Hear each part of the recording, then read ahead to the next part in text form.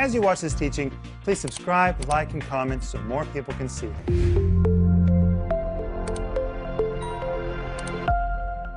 Welcome to Home Group. This is Thursday night, and tonight we're going to pick up where we left off last night. We're talking about Jesus' authority over demons. And Jesus told us in Luke 10, verse 19, behold. Oh, do you remember what the word behold means? Wow, it is amazing. Please get it. This is stunning. Behold, I give you authority over all the works of the enemy. And the word over is the Greek word epi. It describes a superior position. We have a position of superiority over all the works of the enemy because we have the blood of Jesus, the power of the Holy Spirit, and the Word of God in every respect. You and I and all of us, we are over all the works of the enemy. And Jesus says, I've given you, the King James Version says power, the Greek says exousia, authority. We're not operating in our own authority. It is Christ-given authority, and that gives us the upper hand. But hey, I want you to go ahead and go to our website and get the free download, which is what the New Testament teaches us about demons, how to recognize demonic activity, and how to exercise your God-given authority over demons. And it comes with a great study guide and series. Please get the whole thing. You will just love this. It is quite a series. But that's what we're going to talk about tonight. And the we is me, Denise, Joel, and Maxime. Hi, guys. Hi, Rick. So good to be with you. And I just want to say that no weapon formed against you shall prosper. Amen. And that is because we have the greater one inside of us to fight against any weapon that's coming your way right now. I want to tell you, you have authority on the inside. Amen. Over that weapon. And it's not going to prosper against you. Amen. Joel? I have two questions. Yes, sir. Okay, there were two demon-possessed people. Yes, there were. What happened to the second person? We don't know. The Bible doesn't tell us. But I would assume Jesus delivered them both. Because Jesus wouldn't just set one free and not the other. And I don't know where we're going to pick up today, but I have a question about the following verse where we left off yesterday. Well, hold on, because I think we're going to go there. Okay, holding on. It's going to be good. All right. Maxime, we welcome you. I'm so happy to be here. And as listening to you, I'm remembering this time when we were there and you were filming. You mean at the Country of the Gadarenes? Yes, and we were standing pretty high, and you were being filmed. And I remember standing there and thinking, trying to imagine how these two naked, they were completely naked. Mm-hmm. They would jump out of this cave or tomb.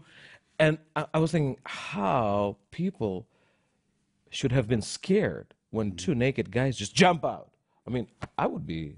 And dangerous guys. They were dangerous. And that's where we're going to go tonight. But first I want to tell you something that Denise and I did early this morning. This morning, Denise and I were laying in bed. It kind of started last night when we went to sleep. And we were just thinking about all the things that we have seen God miraculously do in our life this year. That's how we went to sleep last night. And when I woke up this morning, Denise and I laid there in the bed, and I said, Denise, let's keep talking about that.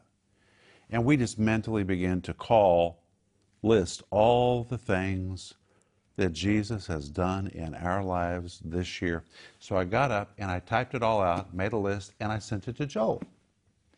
And I labeled it Amazing Victories So Far in 2020. In just a few moments, I got an answer from Joel. He expanded the list. Joel? I did. I added 60 more. 60 more. I had 26 things. Joel added 60 more points. I know. And you know what? God can use you. He can do victories in your life. Just allow yourself to be used.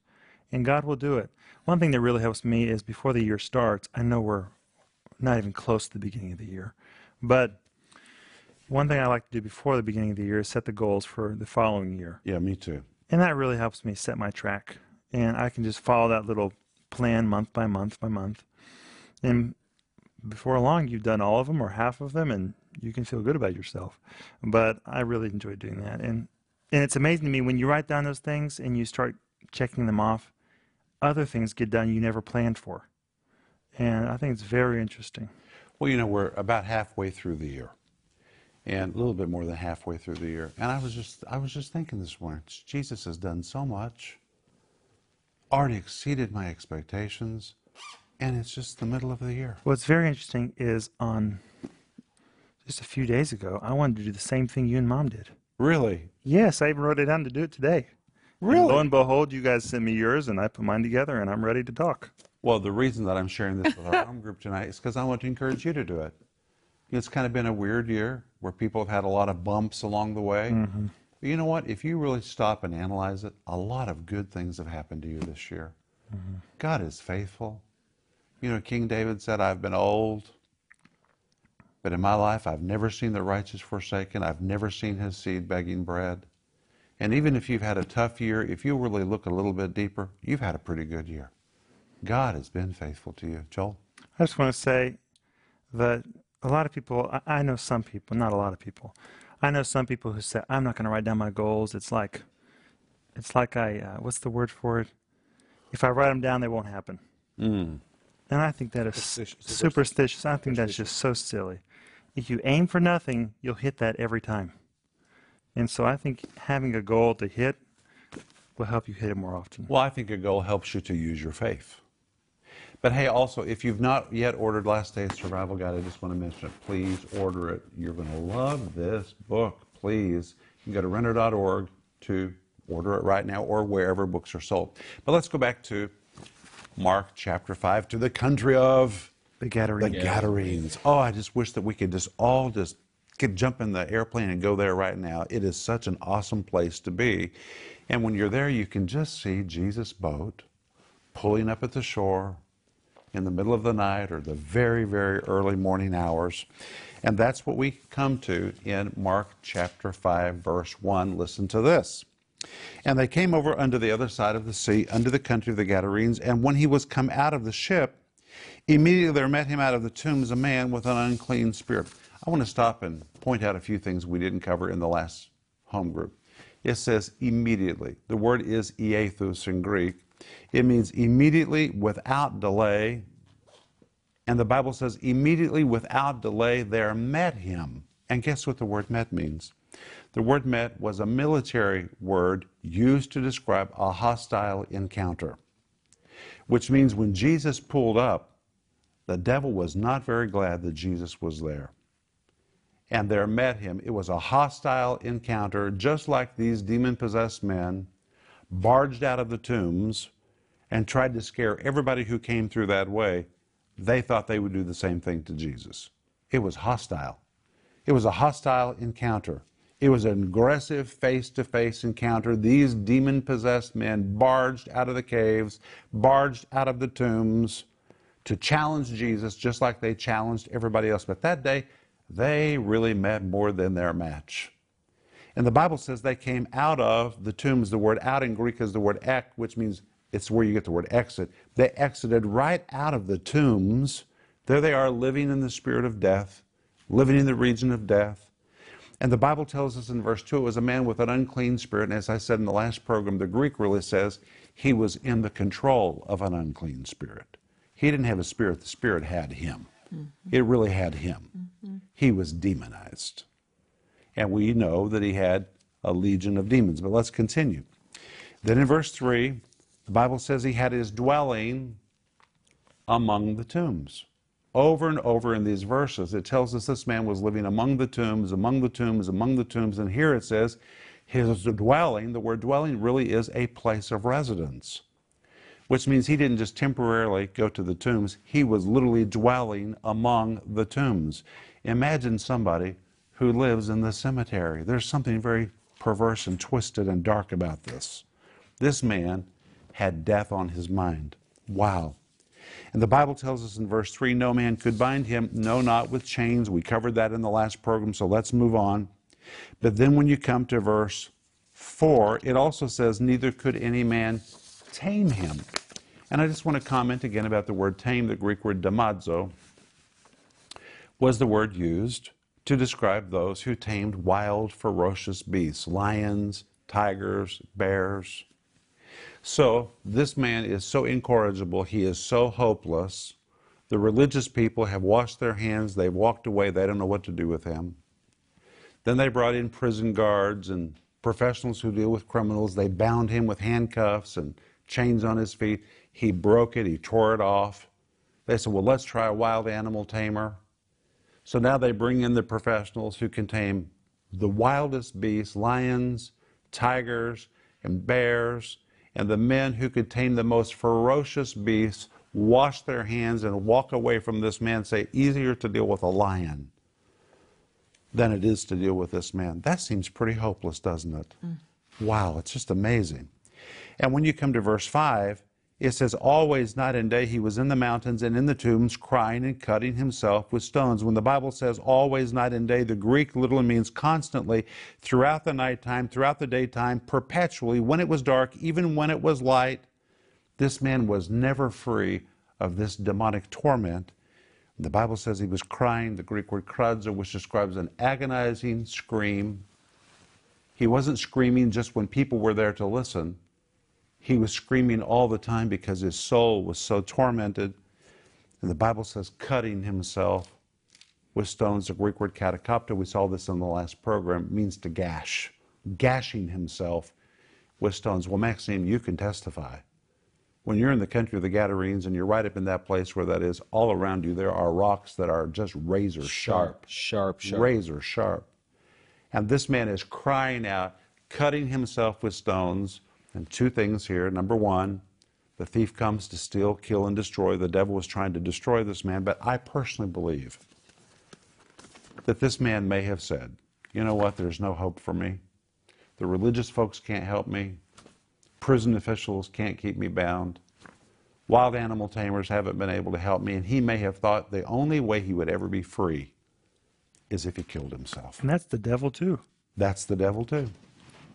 There's nothing good about this person's life I can see, except Jesus. Amen. Well, Jesus showed up. He's about to be changed. And the Bible goes on and on and on and on and on and says he was living among the tombs, among the tombs, among the tombs.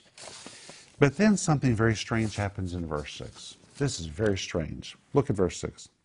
And when he saw Jesus afar off, he ran and worshiped him. I have a question. Yeah. So Jesus got off the boat. Immediately he was right there. Yeah.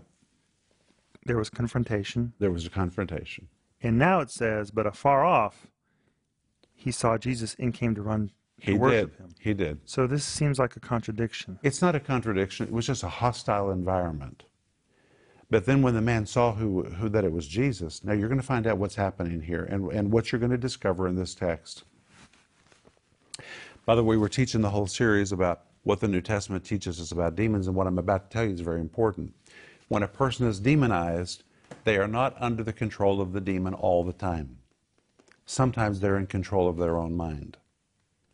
Well, in this particular moment, when the man saw Jesus, even though it was a hostile environment, he ran toward Jesus. And the word ran is the Greek word treko. Maxime, what does treko mean? As fast as you can. This man is running to Jesus. It really means he made a dash.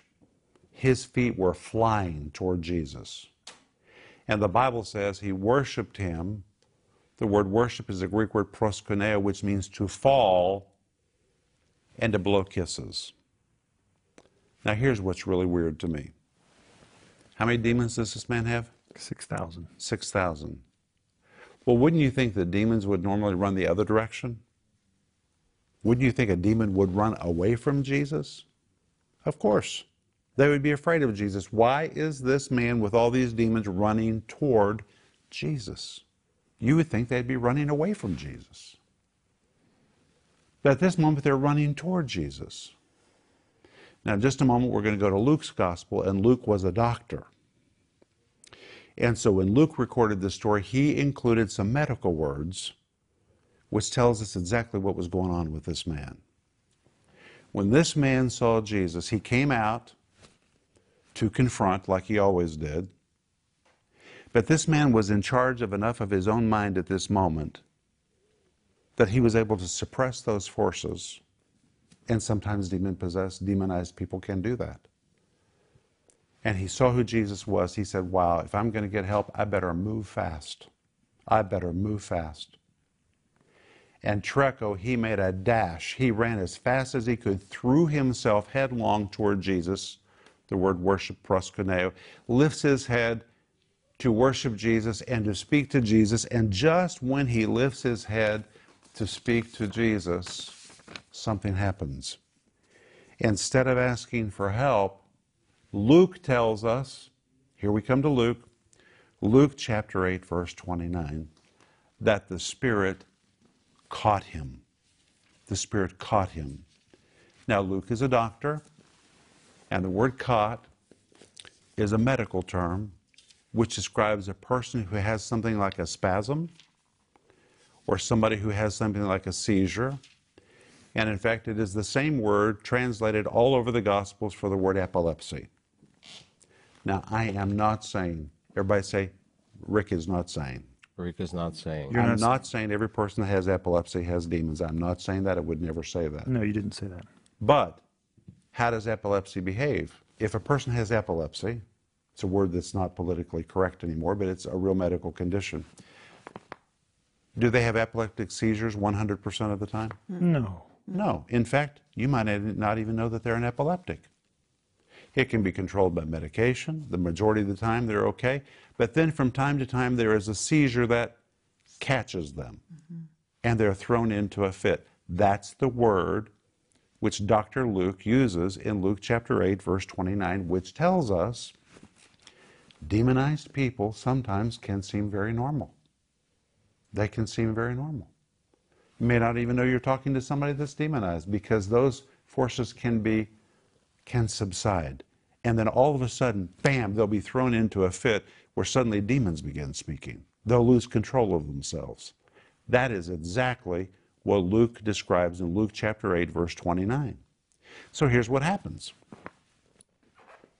On this particular early morning, the man is in charge of himself enough to know that's Jesus. If I'm going to get help, I better move fast, because if I don't move fast, these demons are going to seize me, and I'm going to lose my ability to ask for help. So he runs to Jesus, proskuneo, throws himself towards Jesus. He's moving as fast as he can, lifts his head to ask for help. And just as he opens his mouth to say, Jesus, would you please help me? Dr. Luke says at that precise moment is when the demons catch him. And rather than the man himself say, please help me, the demons begin to speak through him. But I think Jesus looks at the heart. And Jesus saw his heart. I think Jesus saw his heart. Amen, Paul Joel. Amen. That's exactly right. But hey, let's see what else the Bible tells us about this man in Luke chapter 8, verse 29. It says he was driven of the devil into the wilderness. The word driven describes somebody that is driven, somebody that is coerced, somebody that is forcibly manipulated. And it reminds me of when Denise and I first were young in the ministry. We were pastoring a small church that we should have never pastored. But there was a man who came to our church and he was demonized. And you know, Denise, we were just so young in the ministry, we didn't know what to do with that poor man. And he was exactly like the man from Mark chapter 5. His arms were covered with gash marks where he had tried to kill himself. He couldn't even kill himself. That's real torment, when you try to kill yourself and you can't even kill yourself. And even in our services, in one moment he would be normal, and the next moment you would hear voices speaking through him. And we would see him early in the morning walking on one side of town. Not normally walking, marching, almost like somebody was just driving him, but walking as fast as he could go, but he wasn't going anywhere. In the evening, we could be clear over on the other side of town, and we would see him walking along the road, still just marching, driven, like he's going somewhere in a hurry, but he wasn't ever going anywhere. He was literally driven of the devil. And every time I read about Mark chapter 5, I think about that poor man. He was just driven. It depicts somebody who's tortured, tormented, driven. They have no peace. And by the way, I want to tell you something else. A lot of the younger generation today, this seems to be so restless. Some of it's demonic activity. Doesn't mean they're demonized, but I'm telling you that when people are restless and they have no peace for their souls, sometimes it is just demonic activity. They're driven and they are tortured. Isn't that something? But this man was driven of the devil into the wilderness. And on this particular day, he sees Jesus. Mark says he runs, the word trecho, he makes a dash for Jesus. I got to get to him, I got to get to him as quick as I can before these demons seize me. That means this man had some measure of control over himself. Now, let me answer a question. Because somebody's going to ask, and people regularly ask, what does it mean to be demon-possessed? I really don't think there's any such thing as a demon-possessed person. And actually, that is a King James translation of the Greek word demoniodze, which means demonized. Demon-possessed is a really bad translation of a Greek word. Because to say somebody is possessed implies they have no control over themselves whatsoever. All right, Denise, you and I have ministered to a lot of people throughout the course of our ministry and our marriage. We have ministered to a lot of demonized people. I have never, ever confronted a totally demonized, demon-possessed person. I've met some really demonized people, but every person has some measure of will. How many demons did this man have? 6,000. 6,000. He had 6,000 demons, and even with 6,000 demons operating in him, he was able to say, that's Jesus, and I need help. I'm going to move as fast as I can to get there. He demonstrated a desire to be free. And I think that when you talk about people that are demonized, this is very important. Every person can choose to be free. It doesn't matter how demonized they are. Now, I've run into some really bad cases. But I'm going to tell you, let's just play it safe and say 99% of the time, even those that are demonized can express a desire to be set free. This man had 6,000 demons, and he ran toward Jesus. He even threw himself at Jesus. Now, when he lifted his voice to ask for help, that's when the demons seized him. But did you hear what Joel said? But Jesus was able to see the man's heart. Oh, Jesus sees all of our hearts, I believe. He judges us by the heart. But I want to ask my question. Let me say, when Jesus saw this man's heart, Jesus acted. He saw that man's initiative. He saw that man trying. And friends, I'm going to tell you, Jesus sees when anybody tries, even if they don't know what to do. This man didn't know what to do. He was just trying. He just wanted to say, help me, Jesus. And Jesus said, hey, I see that. And Jesus acted on it. Yes, Joel. Okay, in verse 10. Can I go to verse 10? Sure. Okay, the demon says, and he besought him much that he would not send them away out of the country. Why does the demon care what country he goes to? Can we answer that in the next program? Of course. Because in the next program, we're going to really get into that. Okay. But hey, I want you to see something else. Look at somebody read verse 6. What does verse 6 say? Of Mark? Mark 5, verse 6. But when he saw Jesus afar off, he ran and worshipped him, Verse 7. and cried with a loud voice, and said, what have I to do with thee, Jesus, thou Son of the Most High God? I adjure thee by God that thou torment me not. Who is speaking there, the man or the Spirit? The Spirit. It was the Spirit speaking. And notice what the Spirit said to Jesus, I know who you are. How do they know? The last time that Spirit saw Jesus is when God took authority over Lucifer and kicked all those evil powers out of heaven. That devil has never forgotten his last encounter with Jesus. And when he saw Jesus, he said, oh, I know who this one is. I remember the last time that I saw this one. And the Greek literally says, what is the connection between you and me? Come on, there's no connection between us. That demon did not want to be near Jesus. And the verse says, read it again, verse 7. And cried with a loud voice and said, what have I to do with thee, Jesus, thou Son of the Most High God? I adjure thee by God. I adjure thee by God, that thou torment me not. The word adjure is a prayer word. So you know what I call this? The day the devil prayed. This was the day the devil prayed. You want to make the devil pray? Hey, the devil can get real religious. This devil starts praying, I pray you. It's a prayer word. Torment me not. What was Jesus doing to torment the devil? What was Jesus doing that would make the devil pray? And the answer is in the next verse. Read the next verse. Verse 8, for he said unto him, For he said unto him. And the Greek says, for he said and said and said and said and said and kept saying and kept saying and kept saying and kept saying and kept saying. These demons had chased everybody else off. Religious people washed their hands, walked away. Animal tamers can't do anything about it, walked away. Prison officials washed their hands, walked away. Jesus does not walk away. He stays on his Glory. assignment. Hallelujah. And Jesus kept saying and kept saying and kept saying and kept saying, I'm not leaving till you come out. I said, come out of this man. I said, come out of this man. Now, the Bible doesn't tell us how long this episode took place, but if you understand the tense that's used in that verse, it seems this was quite a long ordeal. I think the disciples must have been amazed because Jesus just calmed down nature a few hours ago. Yes, he did. And now he's spending a long time with this individual. Mm-hmm. And I think the disciples were like, wow, what is going on? Well, it tells me even Jesus had to be persistent. And when you deal with the enemy, sometimes the enemy puts up a bluff. Mm-hmm.